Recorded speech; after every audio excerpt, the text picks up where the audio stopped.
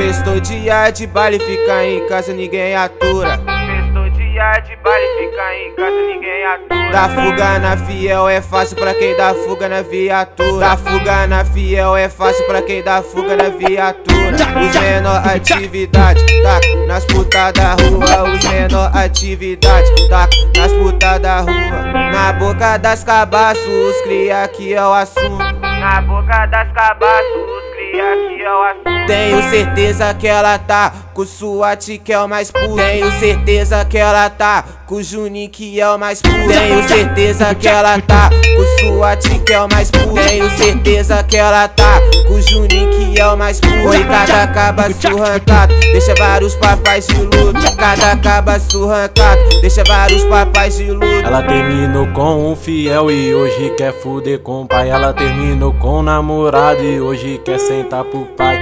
Empina, empina, empina, vai.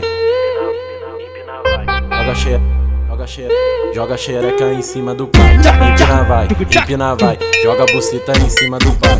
Empina vai, joga a buceta em cima do pai. Ela terminou com um fiel e hoje quer fuder com o pai. Ela terminou com o namorado e hoje quer sentar pro pai. Empina vai.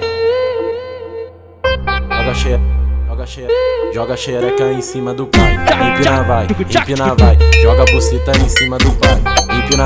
Empina vai, joga a buceta em cima do pai. Suateira, olha só o que você tá causando.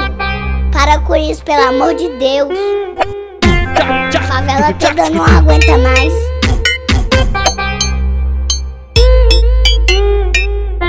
Sextou dia de baile, fica em casa, ninguém atura. Sextou dia de baile, fica em casa, ninguém atura. Dar fuga na fiel é fácil pra quem dá fuga na viatura. Dar fuga na fiel é fácil pra quem dá fuga na viatura. Os menor atividade, taca nas putas da rua. Os menor atividade, taca nas putas da rua. Na boca das cabaços, os cria que é o assunto. Na boca das cabaços, cria que é o assunto. Tenho certeza que ela tá com o SWAT que é o mais puro. Tenho certeza que ela tá com o JUNIN que é o mais puro. Tenho certeza que ela tá com o SWAT que é o mais puro. Tenho certeza que ela tá com o JUNIN que é o mais puro. Oi, cada caba surrancado, deixa vários papais de luto. Cada caba surrancado, deixa vários papais de luto. Ela terminou com um fiel e hoje quer fuder com o pai. Ela terminou com o namorado e hoje quer sentar pro pai. Empina vai.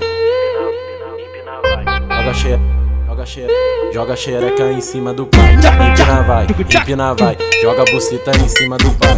Empina vai, joga a buceta em cima do pai. Ela terminou com um fiel e hoje quer fuder com o pai. Ela terminou com o namorado e hoje quer sentar pro pai. Empina vai. Joga xereca em cima do pai. Empina vai, joga a buceta em cima do pai. Empina vai, joga a buceta em cima do pai.